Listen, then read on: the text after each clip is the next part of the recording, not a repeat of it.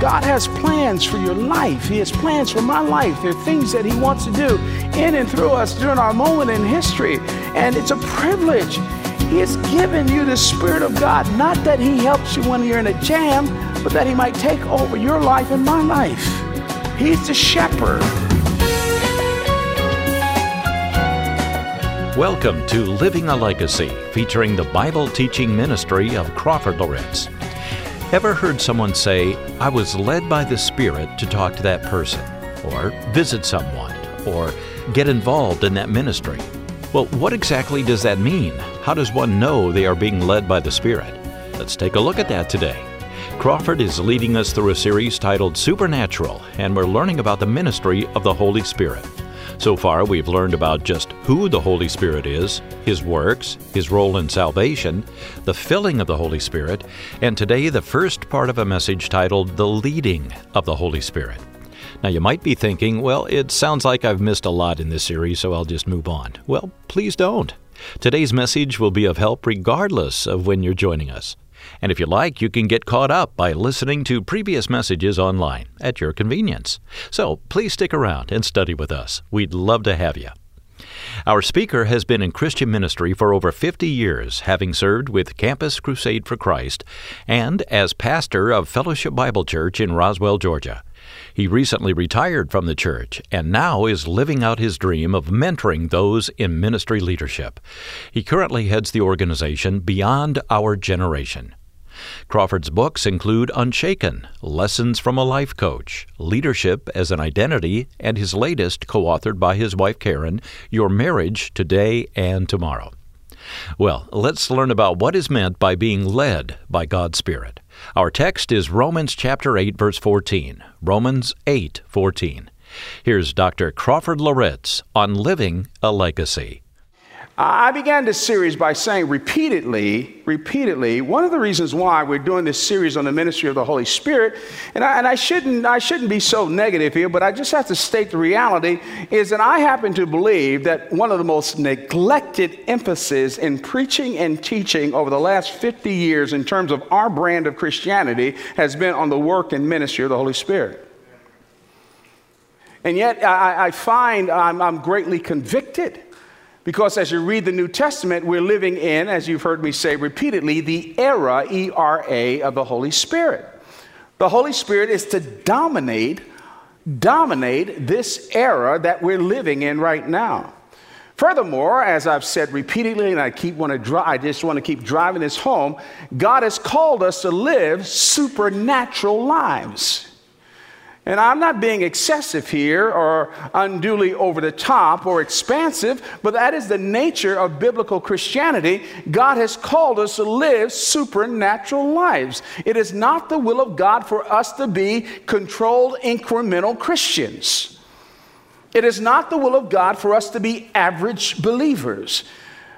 He has given us the third person of the Trinity to experience. And part of the challenge when you talk about the ministry of the Holy Spirit is that you just can't talk about Him from a cognitive, cerebral perspective. The Holy Spirit is not meant to be surgically diagnosed and understood. Now, don't get me wrong. There is the doctrine of the Spirit of God, and we did this in the first couple of messages. Who is the Holy Spirit, and what does the Holy Spirit, what does He do? And certainly, there's that intellectual framework that we need to have, that truth about Him. But the challenge is that the Holy Spirit was not meant just to be cognitively understood. He is given to us to be experienced. Did you hear what I said? He is given to us to be experienced, not just to be understood. He is the third person of the Trinity that permanently indwells us, lives inside of us to empower us. And if you would push me and you say, well, what's the most important message of the series? It's hard for me to say because I think it all comes together. But the apex of the series was a couple of weeks ago when I talked about the filling and control of the Holy Spirit. The Apostle Paul says in Ephesians chapter 5, verse 18, and be not drunk with wine, for that's dissipation, but be being filled with the Spirit. And I just need to say this. And that is a command. I emphasized that a few weeks ago. And listen to me. The thought is with the command that anyone who is not controlled by the Holy Spirit is living then, therefore, in sinful disobedience to God. It is not a divine suggestion. It is an imperative. Because he came to take over our lives. And it's never okay for a follower of Jesus to live the Christian life in the energy of the flesh, but in the power and dynamic of the Spirit of God. Now, I have to say to you that my particular struggle is that this message really is part of the filling of the Holy Spirit, because I'm going to talk about the leading of the Spirit. These two things go together. You say, why didn't you preach them together? Well, it would have made the sermon too long. So it is a part of the whole idea of the filling of the Spirit. Listen to me clear. Hear me on this. This is terribly important for us Western Christians. We live in a context of a consumer Christianity. We think all that God has done is just strictly for me, and we hyper-individualize our Christianity. And so we can think that the filling of the Holy Spirit is just about me feeling good about my relationship with God. It's just me. When I'm filled with the Spirit, it's my joy. It's all those fruit of the Spirit. It's this, and I'm enjoying communion with Him. And that's not bad. That's part of it. But the only reason why we're filled and controlled by the Holy Spirit is so that we might be led by the Spirit. That we might be led by the Spirit. It's not just so that we might personally be transformed. There is stuff that He wants to do through us. And He wants us to be led by Him. How many of you ever played that game, Follow the Leader? Yeah, when you're little, you play the game, Follow the Leader, Simon Says, this kind of thing. Well, I'm the youngest and the only boy. I had two older sisters, and, they manipulated me growing up, Jack. And so, I didn't get smart until like I was about 7 or 8 years old, because my parents be gone, and they would have me play Follow the Leader. And Follow the Leader meant that, clean up their room, or wash the dishes for them, or do their chore. That was their follow leader. Then the lights came on. I said, no, I ain't following that leader no more. So, but in a very real sense, I don't mean to be profane or just overly simple here. But the leading of the Holy Spirit is no more than that. It's follow the leader. Follow the leader. Follow the leader. And that's what this means, to be led by the Holy Spirit. Now, the expression leading of the Spirit, it conjures up a number of things. On one extreme, the expression can come to, make us think, well, is this some type of out-of-control fanaticism? I mean, if you've been around Christianity, you've seen some pretty nutty stuff done in the name of the leading of the Holy Spirit. I mean, I tell you, I started to do this. I could give you all kinds of experiences that I've had, real experiences I had, when nutcases, excuse the expression, but people who said some nutty stuff about what it meant to be controlled by the Spirit of, or be led by the Spirit of God. And in the Bible, the leading of the Spirit does not have anything to do with us being nutty or being inappropriate or this kind of thing. Now, I want to balance that off by saying that the leading of the Spirit will cause us to do some very uncommon things. But some of us, we turn that off because we say, leading of the Spirit, what is this? I mean, you're going to stand up and disrupt the service? Or are you going to do this? Or are you going to go too long? Or this kind of thing? What does that mean? The other extreme is this, and I need you to hear me on this because this is more prevalent than you might think. Some people use the leading of the Spirit to disinvite accountability. And I've been around, I've seen that. I see it a lot. I see it today a lot. Where you get strong, independent Christians who don't want to be accountable and don't want to be responsible. And in their strong personality or their strong bent, or they really want to do something, they can drop God is leading me line on you. And it disinvites accountability. There's a huge problem with that. The huge problem with that is that the Spirit of God never leads apart from the sanction of godly leaders. So to be led of the Spirit it's not okay for you just to veer off and to do whatever you feel like doing, or to shut down accountability, or to shut down insight. No, it's not that at all. Now, mind you, I'm not saying that the Spirit of God always leads us to do the popular thing. Now, I need to finish this off too. I believe there can be situations like this where the Holy Spirit is leading you in one direction and He's leading the organization in another direction. For example, when we left Campus Crusade for Christ, we left the organization because God was leading us for a different calling. It was time for me to preach and teach and pastor in this setting. Well, that's not what the mission of Campus Crusade was all about. God was leading me to do that. I had no right to stand up and have the leaders in the organization, the board, to change their direction and to change their mission because God was leading me to do that. There's no villains in this. And because God was leading me to do that, I can't change the organization. I just have to go on and find out, follow what God's leading me to do. There's some people here in our church that may need to, this is something that elders might shoot me, but some of you might need to leave our church. Not because you're wrong and not because we're wrong. It may be that you have a leading, you have a direction that does not square with where God is leading us. And there's no villains in that. It just means that it's different. It just means that it's different. But I would say this, I want to underscore this, and I know I'm spending a lot of time on this, but be very careful that you don't use the expression leading of the Holy Spirit to camouflage a stubborn, headstrong way of not submitting to authority. That's not biblical. That's not right.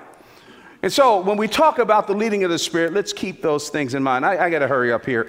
I want to answer in this message three questions, three important questions.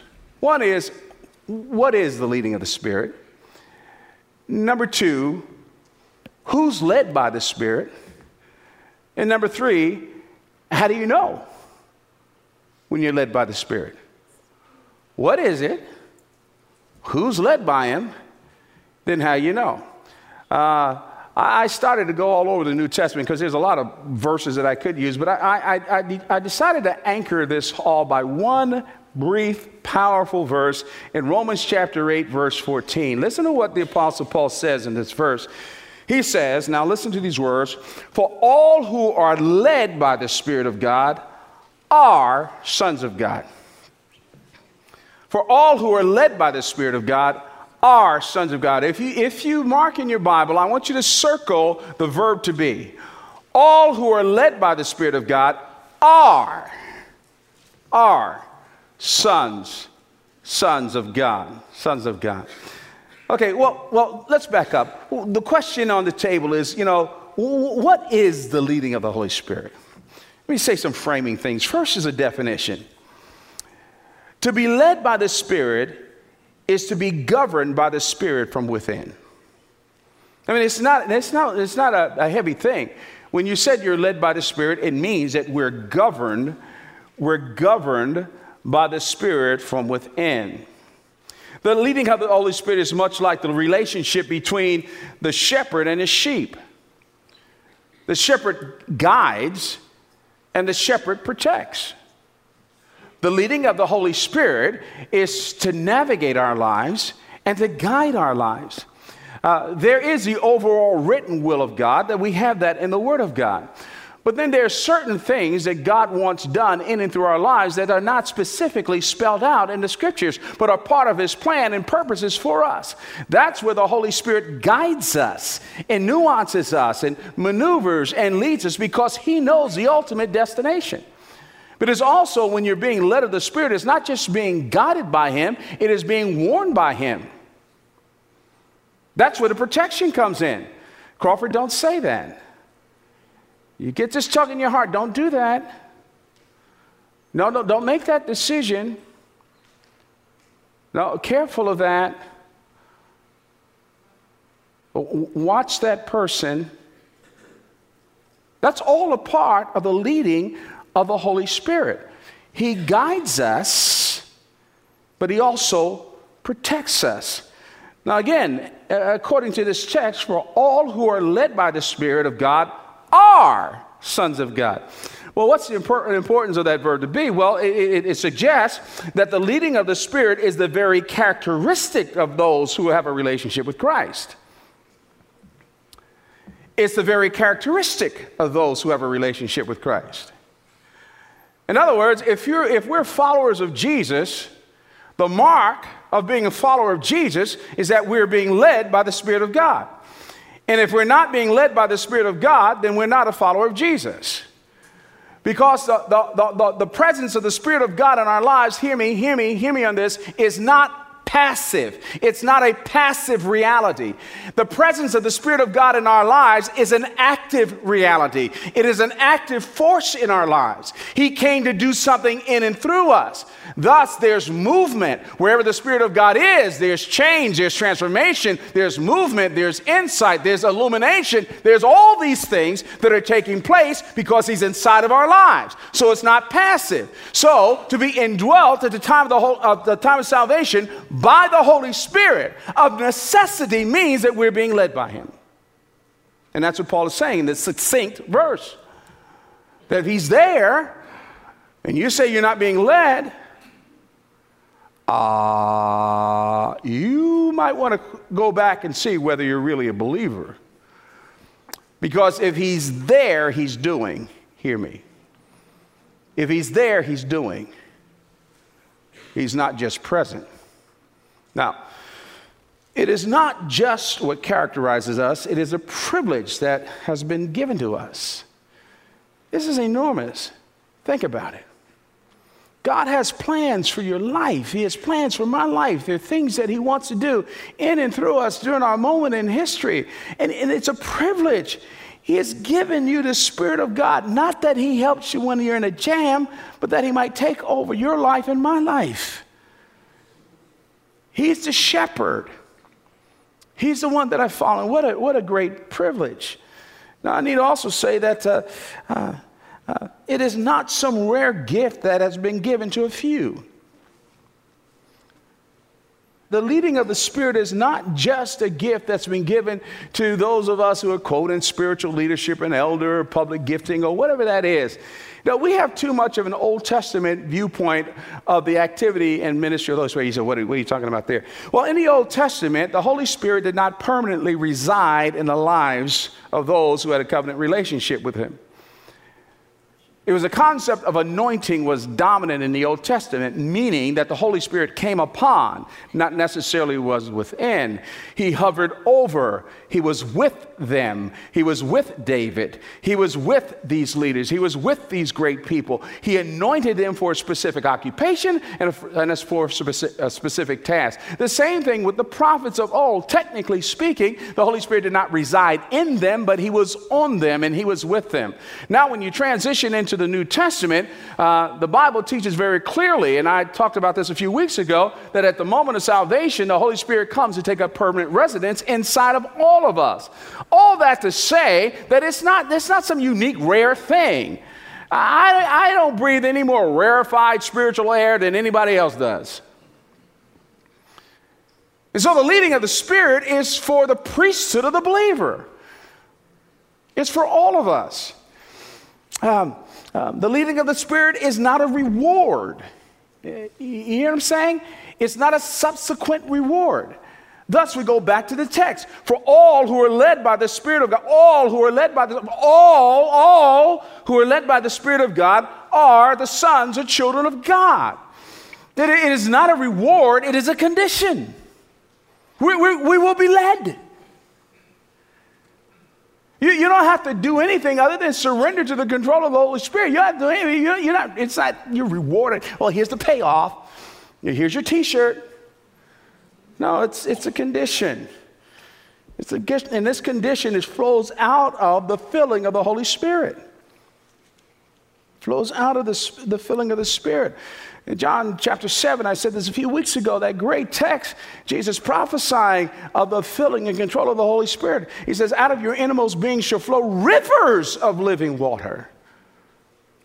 It's a condition that releases His power and direction and resources, impact, and all of that in and through our lives. Now, I need to say this as well. The leading of the Spirit is not necessarily a means of escaping suffering and adversity. I want you to hear me on this. We got a lot of craziness going on. We talk about God and blessing. We got to be careful that we don't let a Western American Christianity with our consumer lens redefine the plan and purposes of God. Be careful of that. Who said that we are entitled to go from one level of positive outcome to another level of positive outcome to another level? Who said that? Who said that? Where do you find that in this book? The Holy Spirit does not necessarily just lead us from one comfortable set of circumstances to another. God and the Holy Spirit are not primarily driven by our comfort, but it is the role of the Holy Spirit to make sure that we look like Jesus. And sometimes, in order to look like Jesus, we have to go through what the Apostle Paul went through. We have to be given the glorious gift of suffering. We have to be given the gift of adversity. And that, too, is the leading of the Spirit of God. Jesus, Matthew chapter 4, when He opened up His ministry, what happened to Him? It says, and the Spirit of God led Him into the wilderness to be tempted. What makes us think we're better than Jesus? I've talked about this so much that two of the most formative years of my life, of our lives, Karen and our marriage, two of the most formative years of our marriage was the years between 1976 and 1978. We lived in Dallas and we went through hell. Baby had died just before we went there. And I thought I was going to Dallas for this set of reasons, and God put a lid on it. And He said, I want you to sit, you and Karen, and face adversity and learn about the sustaining power. The Spirit of God led us. Some of the things we write off as failures are profound successes.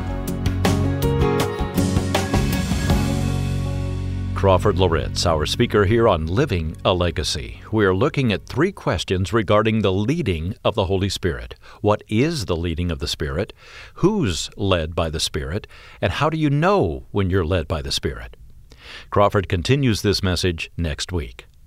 We're in a series called Supernatural, learning about the third person of the Trinity, and we hope this is beneficial for you.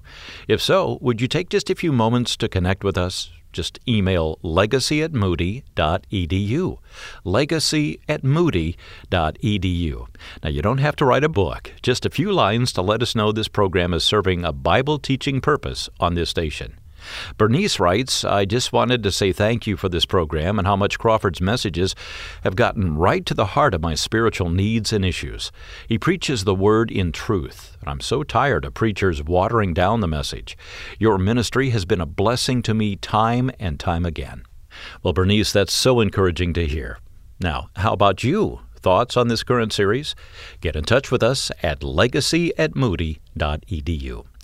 If you've just recently joined us for this series, Supernatural, and would like to hear previous messages, visit our webpage at livingalegacy.org, livingalegacy.org. You'll see a tab marked Past Programs, livingalegacy.org. Next week, more about the leading of the Holy Spirit, and hope you'll be right back here with us. For Crawford Loritts, I'm Bill Davis. Thanks for listening. Living a Legacy is a production of Moody Radio, a ministry of Moody Bible Institute.